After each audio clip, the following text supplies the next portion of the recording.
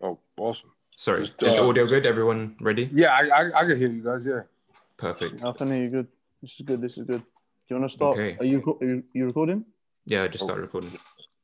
All right. So yeah, thanks for coming on the show. How are you, bro? Doing great, brother. How you doing? Good. How's the family? Everyone good? Yeah, brother. No complaints on my end. How you guys doing? Yeah, same, man. Just All working, good, man. trying to work through life, man. You know what I'm Awesome, saying? bro. In these Yes, difficult times. Yeah, thanks. Your first ever guest, and it's Awesome. quite A big guest to have as well. big guest for a small little podcast, you know. Awesome, man. My pleasure. And, yeah. So we're just gonna start off with just how do you get into fighting, man? Just let us know a little bit about your journey. We know you're from Kosovo, representing For sure, and bro. Albanian excellence. Yeah, just let us know a little about yourself. Let the fans know. So initially, my father and mother, they immigrated here to America in probably, I think my dad came here first, 1987, Wow. to the Bronx. And then my mother shortly followed up shortly after. It's like, I think every Albanian who immigrated either before the war or after the war, they came to the Bronx. So I was raised up there for a while. And yeah, I remember, you know, just growing up, it wasn't the easiest, especially being in the Bronx, you know, it's pretty rough. So my father always wanted me to train martial arts, do something. So he got me into karate, boxing, and stuff like that. So I was in it. I was doing it for a little while, and then kind of stopped. And then as I got older, it started to catch my attention again. You know, I saw videotapes of like Pride.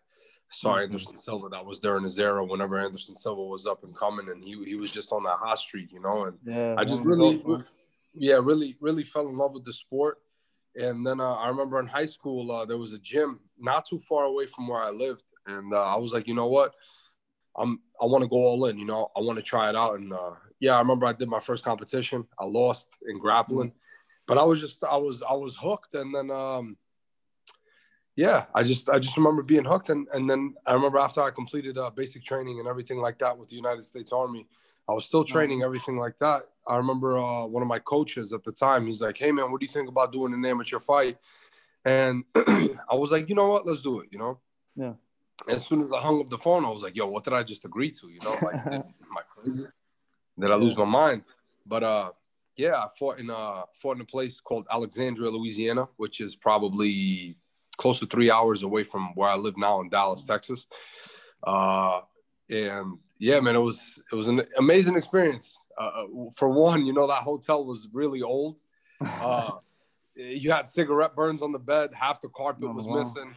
Everything like that. So it was definitely far from 5-star, you know. But it was an amazing experience. And I remember from that day I was just hooked. And the rest was history. Yeah, for sure. So sorry, go on. So are you focusing on? I assume you're focusing on jiu-jitsu because you won the world championships recently. You got promoted to purple belt, and you've got 8 submission wins. So, is that your main focus? Would you say? No, brother. To be honest, you know, as much as I love grappling, and I love jiu-jitsu, I love every facet of MMA. So in our sport, you have to be training everything, you know. So at my gym over here in Dallas, Texas, Fortis MMA, it's just a grind house, you know. Every single day that you go there, you just get better, you know, with our wrestling program, with our grappling program, with our striking program. You know, our coaches world class, the athletes that are there, they're world class. You know, it's something that I really love, you know, and the training is always hard, and it's just a lot of hard work that just goes into it. So yeah, for sure. Yeah, so you told us that you've obviously grown up in the Bronx. So how do you end up in Dallas, Texas? So I had some family over here that I want to say they left the Bronx probably in the late 90s. Okay. So whenever the war started to really like end and taper down, they moved to Dallas. And it was always on our radar, you know, because we just knew, like my father, he always knew, he's like, hey, I don't want my family living here for too long. You know, the Bronx is not an area where you really raise your family. You know, you can't.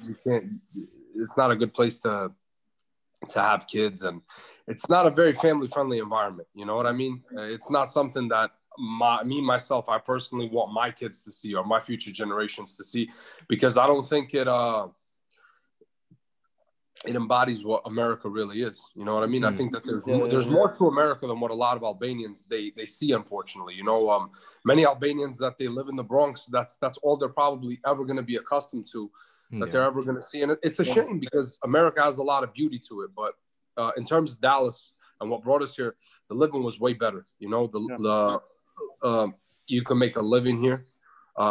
Housing is much better. It's way more affordable versus New York. You know, New York, you pay crazy amounts of taxes and everything like that. Texas is, I feel it's truly an American state. You know, it's like one of those things that you really read up on. It's American. You know, you get to own guns.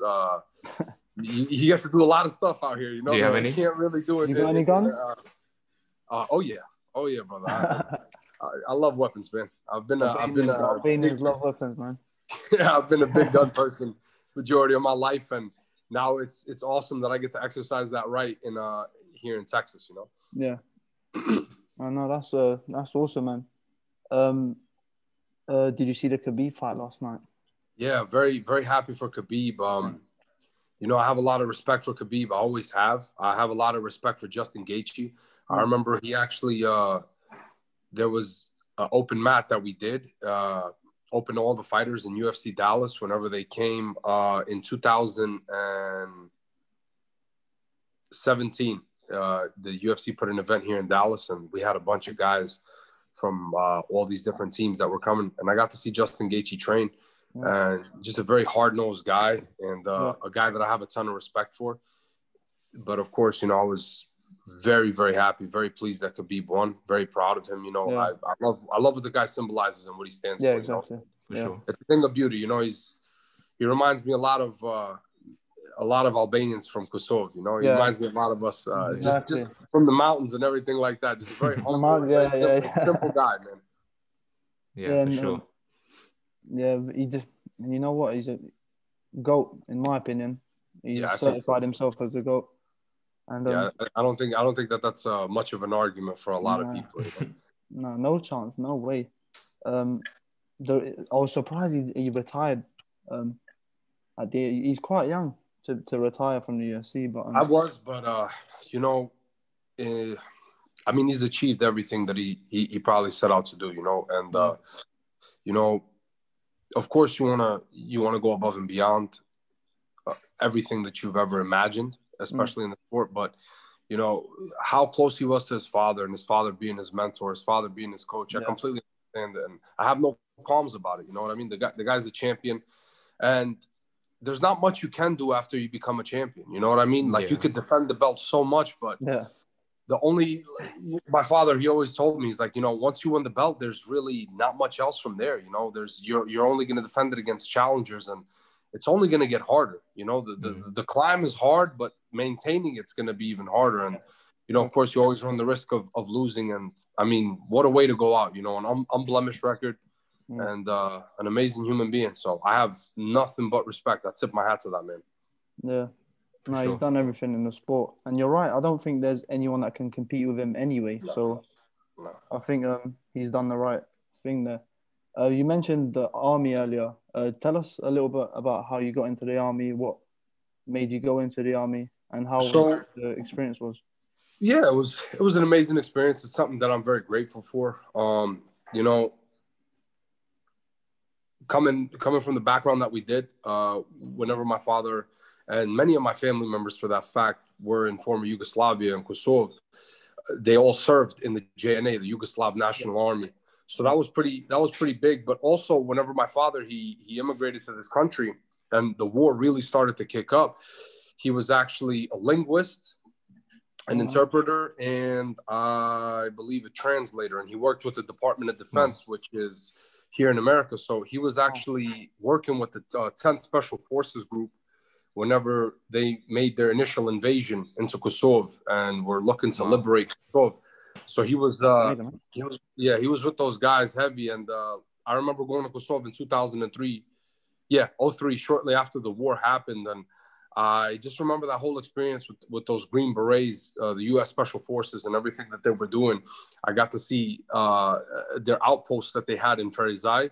So it was a real eye-opening and amazing experience for me. And like I said, I always had it in my mind that I always wanted to do something like pretty crazy and pretty outlandish, you know, as I got older. So I guess that's what led me into fighting, and that's what led me into joining the Army, just doing something completely different. Yeah, that sounds amazing, man. So tell us about, I think you were supposed to fight in the Contender Series, right? Yes, sir. In June of 2019. Yeah, and tell us about how that fell through and how this fight in November has come about.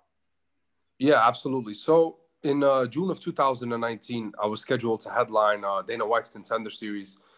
And before you fight for the UFC, they make you do... Sorry, he just disconnected. I think he's going to join again.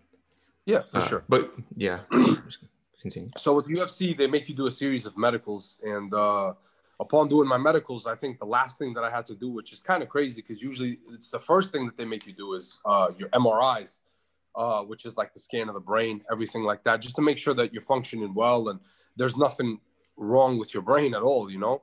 So they discovered an irregular finding. I remember they told me, they're like, hey, it's an irregular finding. We need you to go see a neurologist. And the neurologist had me do further tests, and we're about a week and a half out from my fight. So it was a time crunch, and I was also very nervous. I was like, you know, if somebody calls you, imagine like you go to a doctor and like, you go to get an MRI done on your brain, and then they're like, hey, we found something. You know, your first reaction, you're going to get a little nervous. You're going to be like, you know, what's going on? What did you guys find? You know, like, I really wanted to know. So, unfortunately, going to the neurologist, they did all the scans that they had to do with dye, with whatever else they had. And they actually found a tumor in my orbital. So, yeah, you know, thank God the surgery, the procedure went well.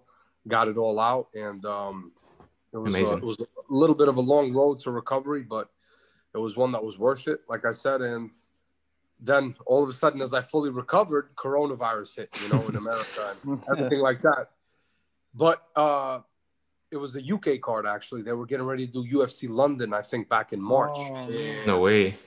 Yeah, so they were getting ready to do, I think, Leon Edwards versus Tyron Woodley. Yeah. So upon them doing that, coronavirus canceled it, everything like that. So they wanted to bring the card to America.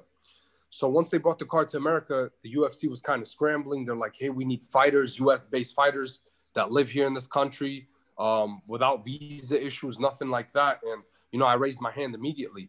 I talked to my coach, talked to my management. I was like, hey, guys, you know, I want to get in on this card. I was like, you know, I'm fully recovered. I'm ready.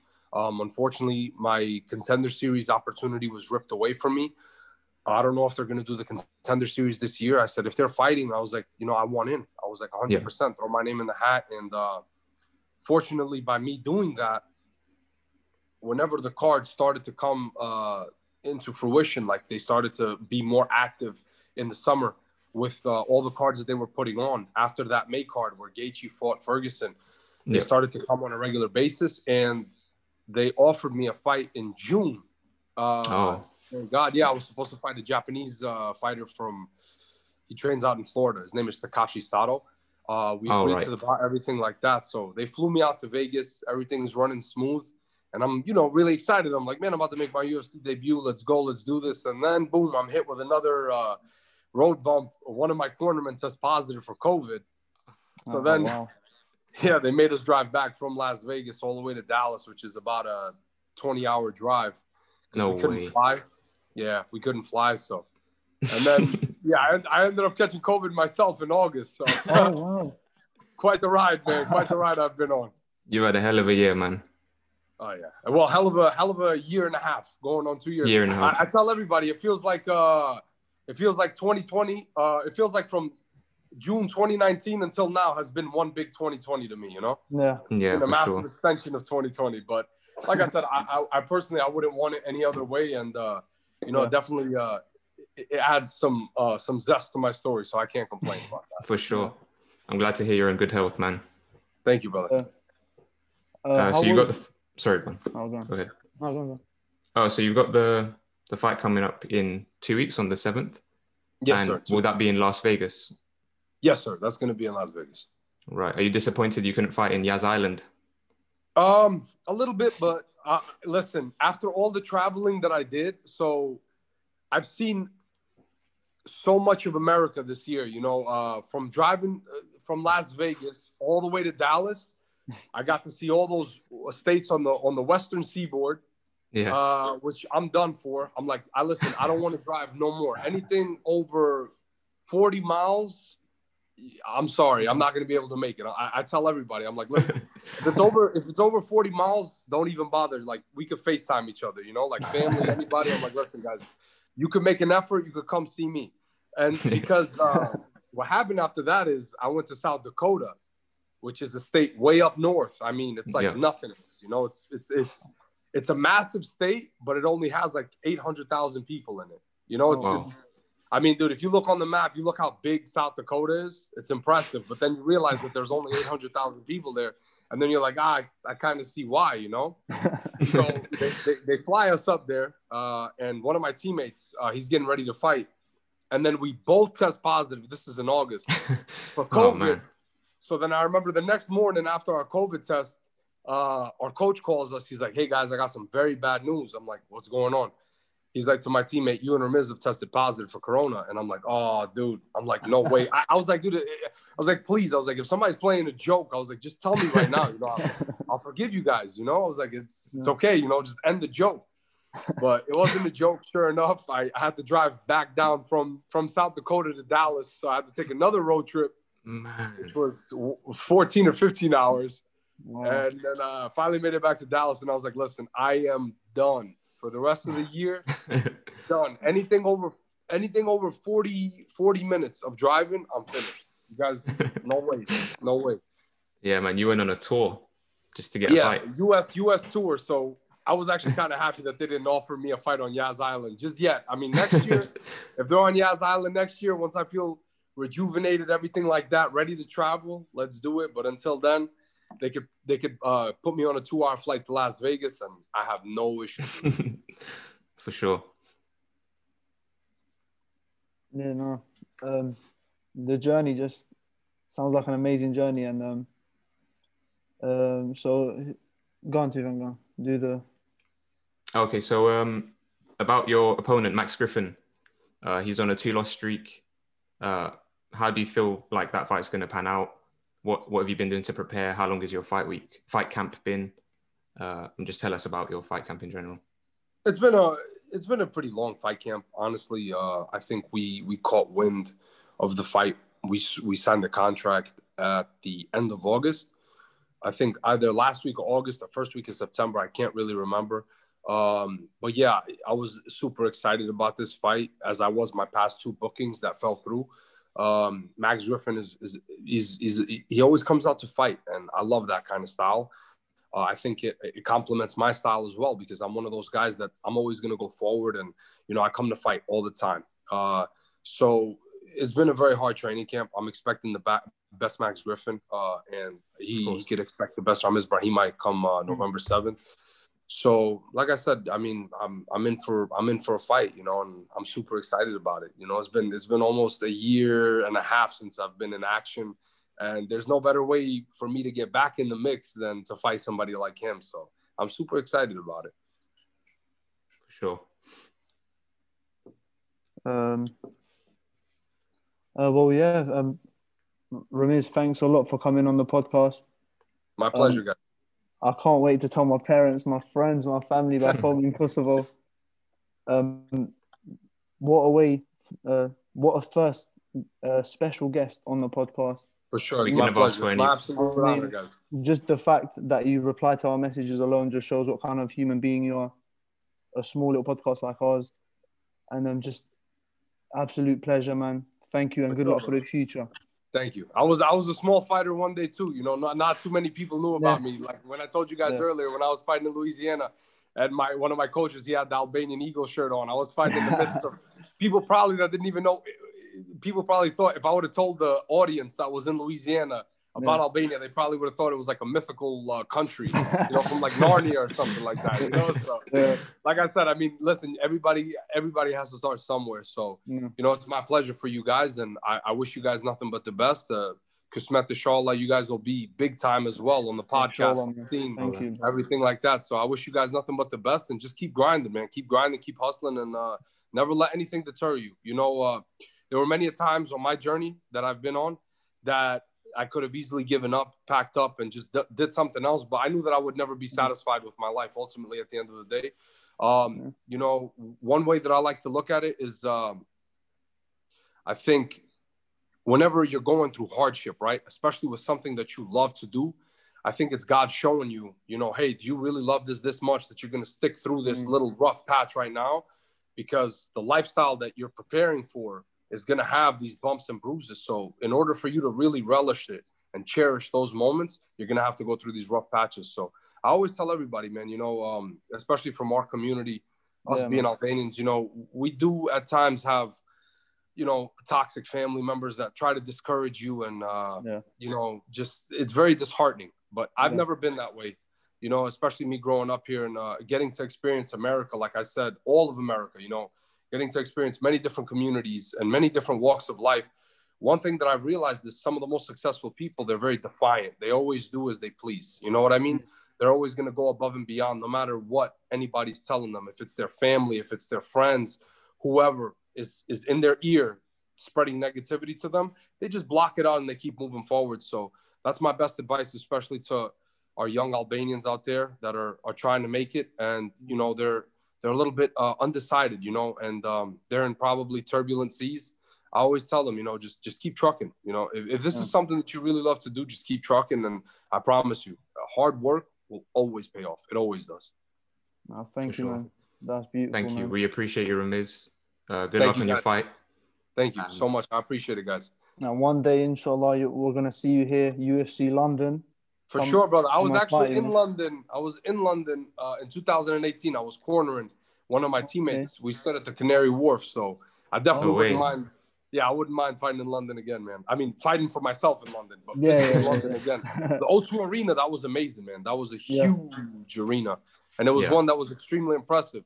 And next time, if you guys do the podcast, I'll come on. I'll tell you guys about the story how I almost got robbed at Limehouse or Limehouse. Oh, wow. Limehouse, we almost got robbed at Limehouse, me and my boy. And I was like, being from the Bronx, I knew it right away. Me and him, we knew it. We're like, dude, these guys are trying to stick us up. I mean, they're like, let me check you, bro. And I'm like, listen, man, let me check me. I'm going up. I'm going on the tube. I had an Oyster card. So I was going on the tube and I was like, back to Canary Wharf. Nobody was going to catch me. That's a story for next time. For next time, 100%. 100%, man. 100%. All right, guys. We look forward to it. It was my pleasure, Thank guys. you. Thank you, man, and good luck to the family, guys. You too. You too, man.